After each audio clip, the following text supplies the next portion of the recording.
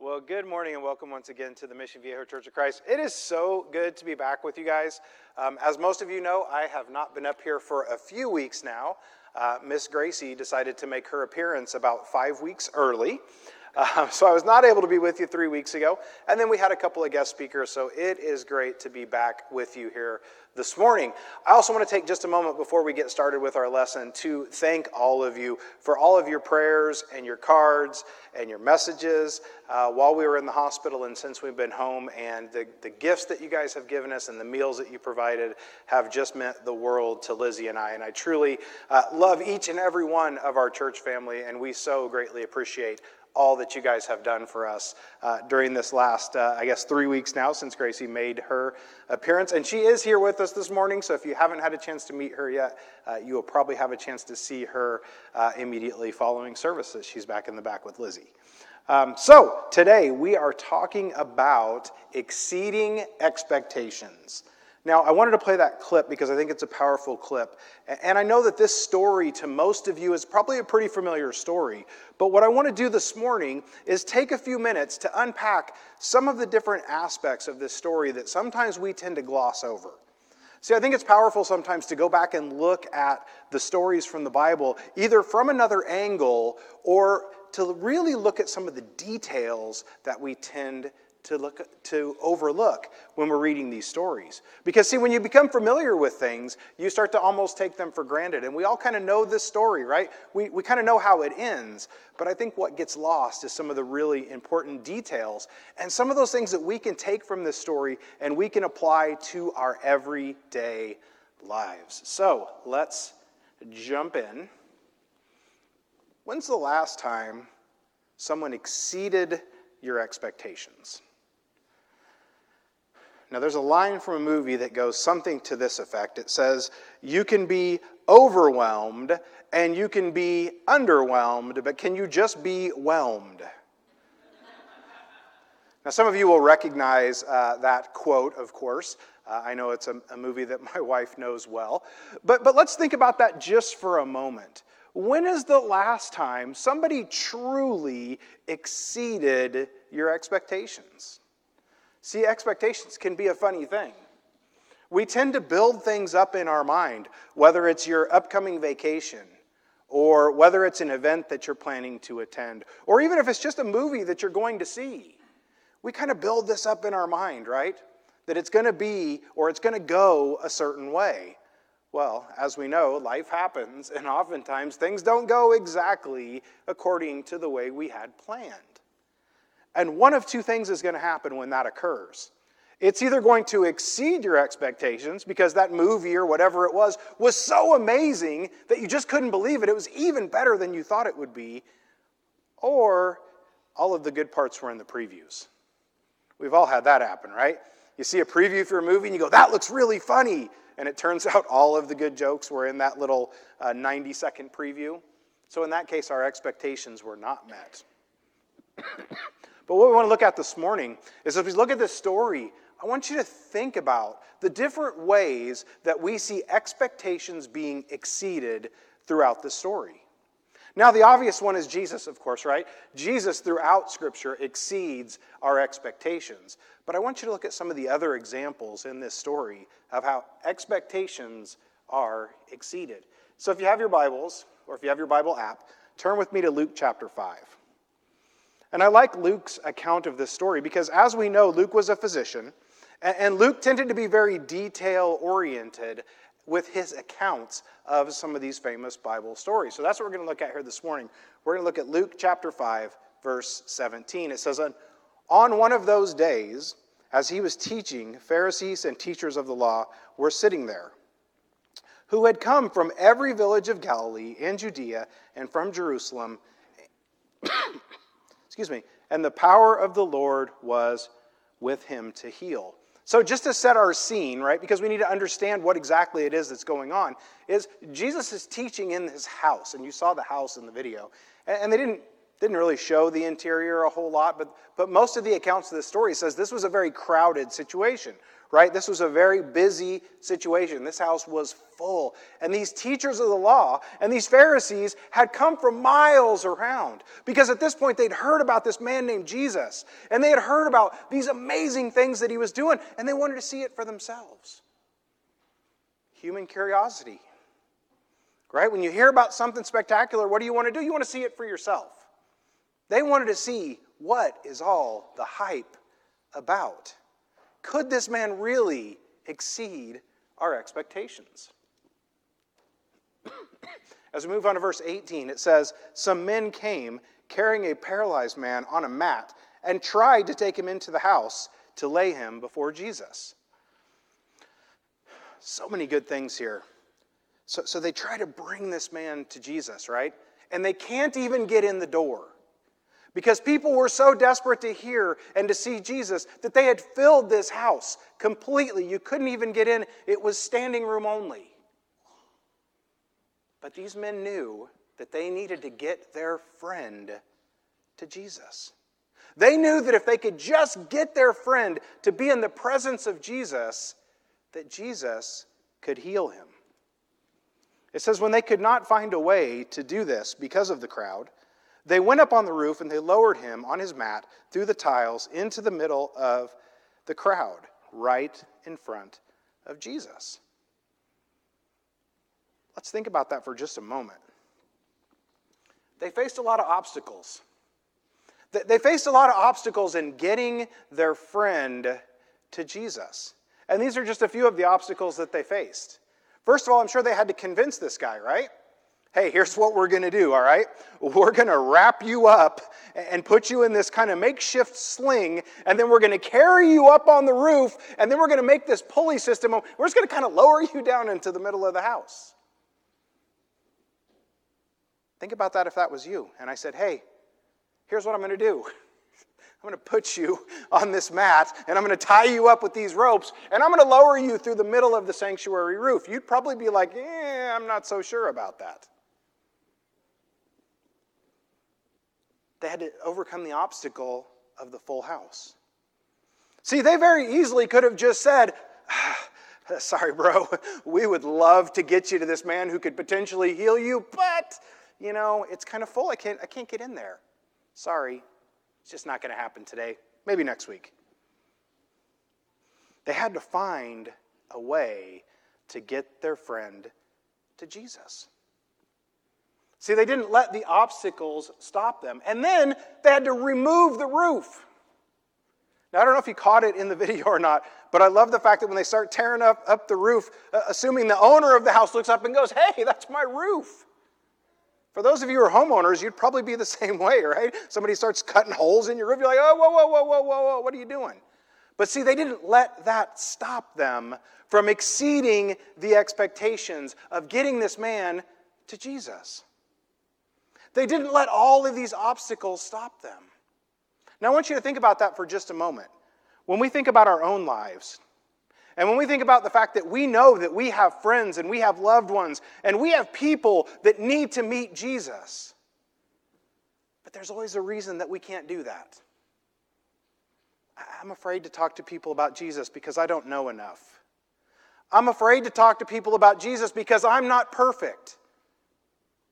I'm afraid to talk to people about Jesus because I'm afraid of what they might think of me. We can come up with a list that goes on and on and on of the reasons that we don't get people to Jesus. But look at what these men did. And I think that this example is in the Bible for a reason, because we know that every example in the Bible is there for a reason, of course. But look at the lengths that these men went through to get this man to Jesus. But yet we're not willing to send a text message to invite someone to church. We're not willing to send an email to invite someone to church. We're not willing to offer to pray with someone because we're so worried about what people might think. But what do you think people thought of these guys? They're probably like, you guys are crazy. What are you doing? And then they start cutting holes in the roof. And then everybody's like, what are you doing? But these men knew that if they could just get this paralyzed man to Jesus, that he can and will heal him. The faith that they had. The faith that they had to say, look, we're going to do whatever it takes to get him to Jesus.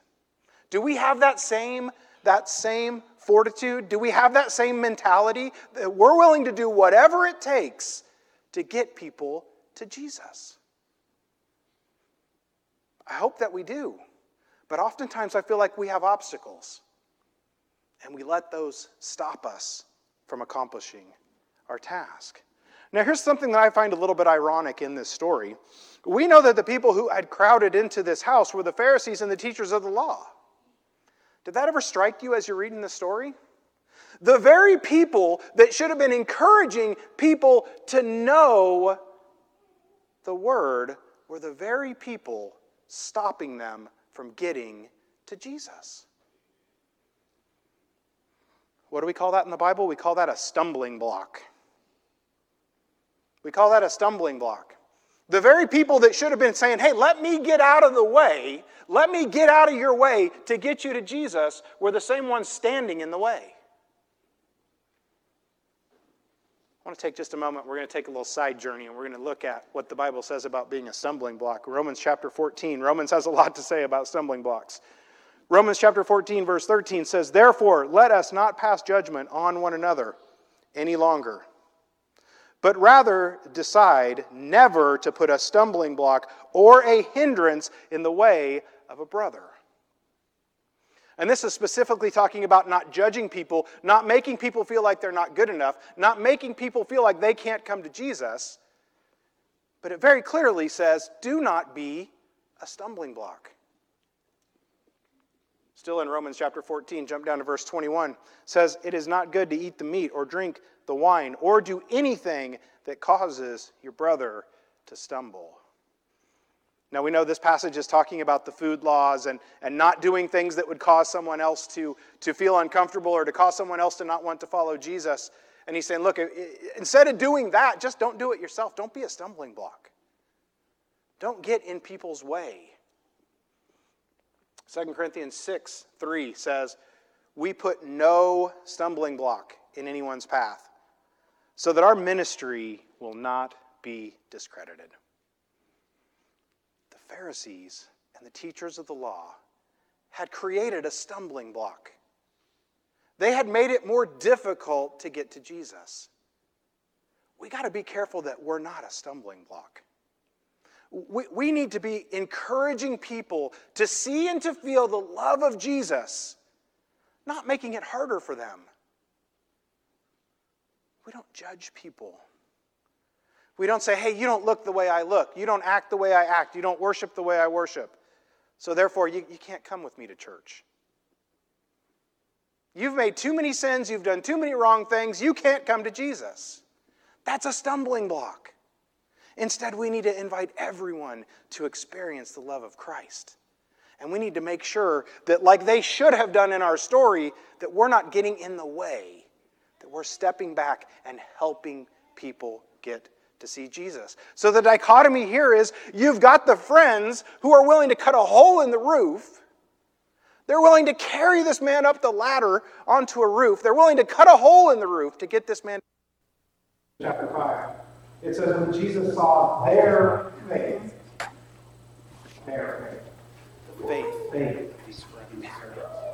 The faith of these friends who were going to unbelievable lengths to get this man to Jesus. And he says, because of that, what does he say?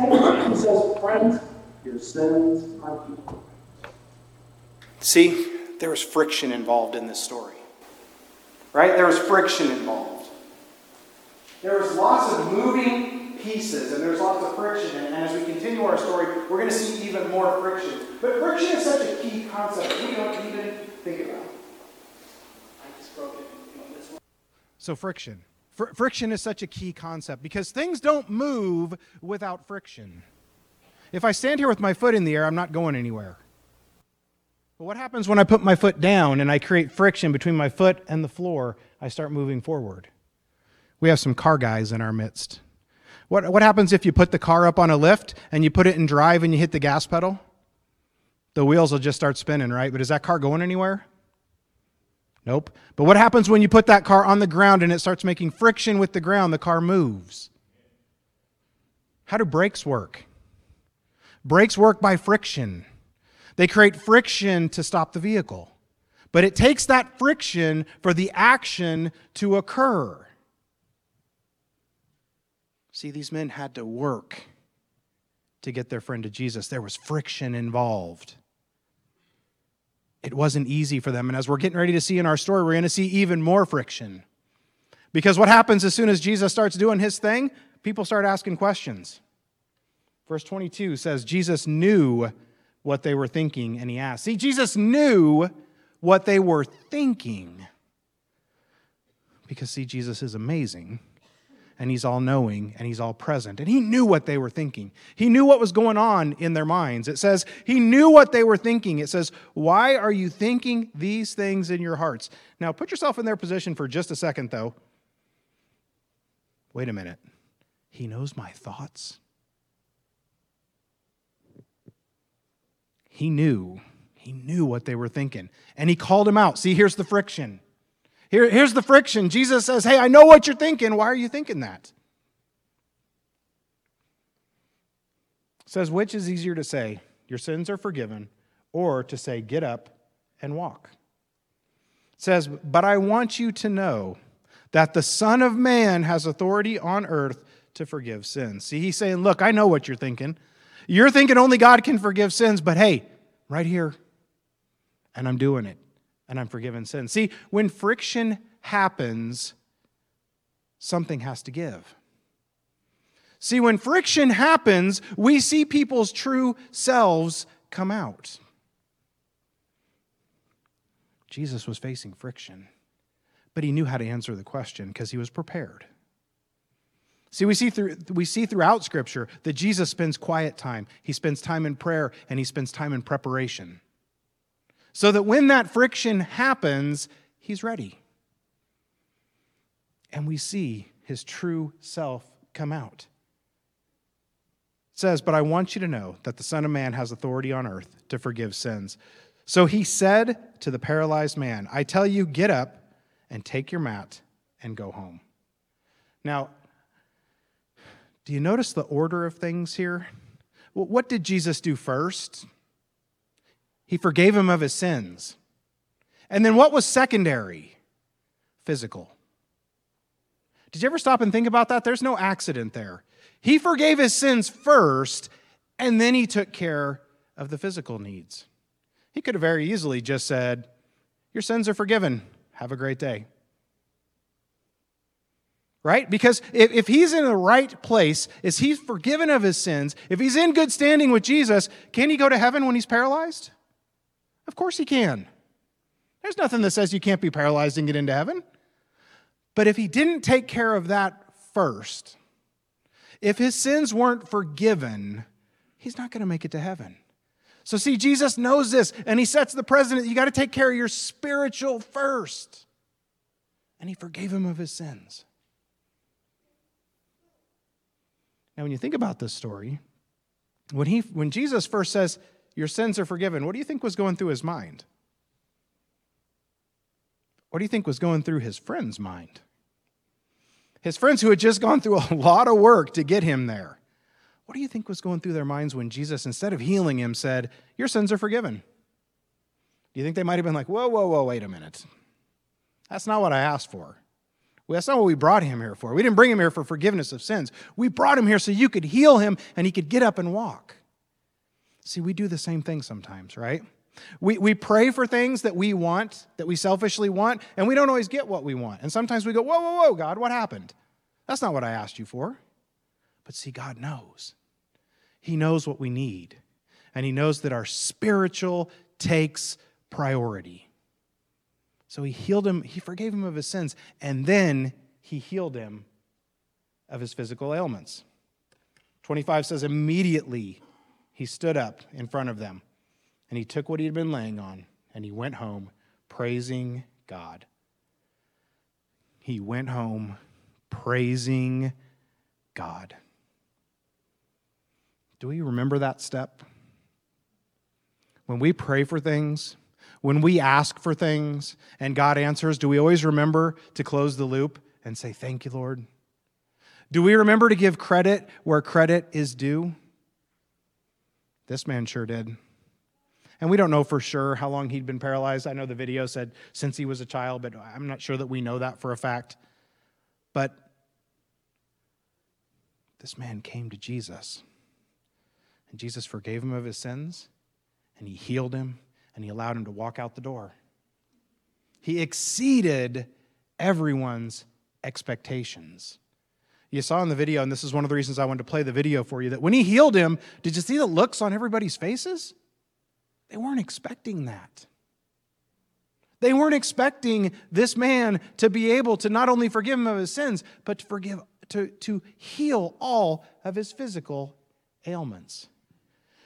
This is one of my favorite quotes, and some of you will recognize this. It's from Zig Ziglar, who has passed now, but he was one of my favorite motivational speakers. He was a man of faith, and it says, "You can have everything in life that you want if you just give enough other people what they want."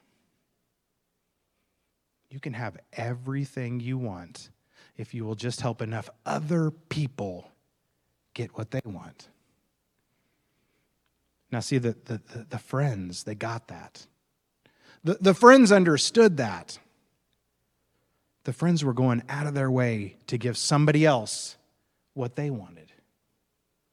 And I love this quote because it just reminds us to not be selfish. Now I want to focus, as we get ready to close, I want to focus on this idea of these friends, and we're going to talk a little bit about this. So I'm going to jump into the Old Testament, Ecclesiastes chapter 4. And I want to look at what it says about this idea of friendship and relationships. It says, 2 are better than 1. It says, because they have a good reward for their toil. It says, for if they fall, one will lift up his fellow. But woe to him who is alone when he falls and has not another to lift him up. Verse 11 says, again, if 2 lie together, they keep warm. But how can one keep warm alone? It says, and though a man might prevail against the one who is alone, 2 will withstand him. A threefold cord is not quickly broken. Do you have people like this in your life? Do you have people in your life that are willing to drag you up a ladder and cut a hole in the floor? Are you that friend? Are you that friend that is doing everything in your power to get your friends and your family and your coworkers and your children to Jesus? Are you exceeding expectations? Or are you just whelmed? Are we just going with the flow? Are we just doing our own thing? Or are we exceeding expectations and helping others get to Jesus? So here's the things I want you to remember. Here's the things I want you to take with you today, and that's that we got to work together. The passage from Ecclesiastes says a cord of 3 strands is not easily broken. And of course, it's talking to how ropes are braided, right? Because if they're just one little string, they're pretty easy to break. But when you take those 3 and you twist them and you tie them together. So we got to work together. We got to work together to get ourselves to Jesus and to get our friends and our family and our loved ones to Jesus. We got to be willing to take the roof off. And of course, what I mean by that is we got to be willing to think outside the box. We got to be willing to go the extra mile. We got to be willing to do whatever it takes to get people to Jesus. That's our job as Christians. That's our calling as Christians. You don't have to be a minister. You don't have to be a teacher. It's all of our jobs to spread the good news of Jesus Christ. We need to know who God is. We need to know who God is. We see throughout this story the way that God was working and the things that God was doing and the way that God orchestrated this. And we even got a glimpse into some of the things, like the fact that he knew what they were thinking. We got to know who God is. And if you don't know where God is, he was nice enough to provide us with a book that tells you exactly who he is. All you got to do is open it. We got to exceed expectations, and we got to embrace the friction. See, there's going to be friction. When you decide, you know what? I like that story, and I'm going to do the same thing. There's going to be friction. Do you think that everybody you go to is just going to welcome that conversation with open arms? I'd love to hear about Jesus. You might get some of those. Those are the fun ones, right? But you very well may get, you know what, I don't want anything to do with the church, and I don't want anything to do with the Bible, and I don't want anything to do with that Jesus fella. See, that's where the friction comes in. But with friction, we get motion. We got to embrace the friction. We got to embrace the fact that at least they're giving you something to work with. You know, I used to work in sales for a very long time before I went into full-time ministry. And they call it, in sales, they call it an objection, right? Say, hey, I want you to buy my insurance. And they say, price is too high. Perfect. You gave me something to work with. You gave me something that I can address. As opposed to just saying, no. I have no idea what I say next. When you go to talk to people about Jesus, and they give you these reasons, right? I don't want to go to church. Church is full of a bunch of hypocrites. They're opening a door. They're giving you something that you can talk about. They're giving you a reason to continue to try to get them up on the roof, to cut that hole, and to lower them to Jesus. But we got to embrace that. We got to be willing to embrace that. You know, this morning, maybe you've never had a chance to give your life to Jesus. Maybe no one has ever brought you to that rooftop. Nobody's cut the hole, and nobody has brought you to Jesus. You have an opportunity to do that this morning. You can come. You can express your faith. You can be baptized for the remission of your sins, and you can leave here this morning in a relationship with Jesus Christ. Or maybe you've been a Christian your whole life. Maybe you've been a Christian your whole life, but life has just happened. And you've lost that drive and that fever and that passion that you have to get people to Christ. If we can help you with that in any way, we would love for you to come forward this morning. We'd love to talk with you. We'd love to pray for you. We'd love to help you in any way that we can. I'm going to ask our elders to come down forward. I'm going to ask Brandon to come up and lead us in another song.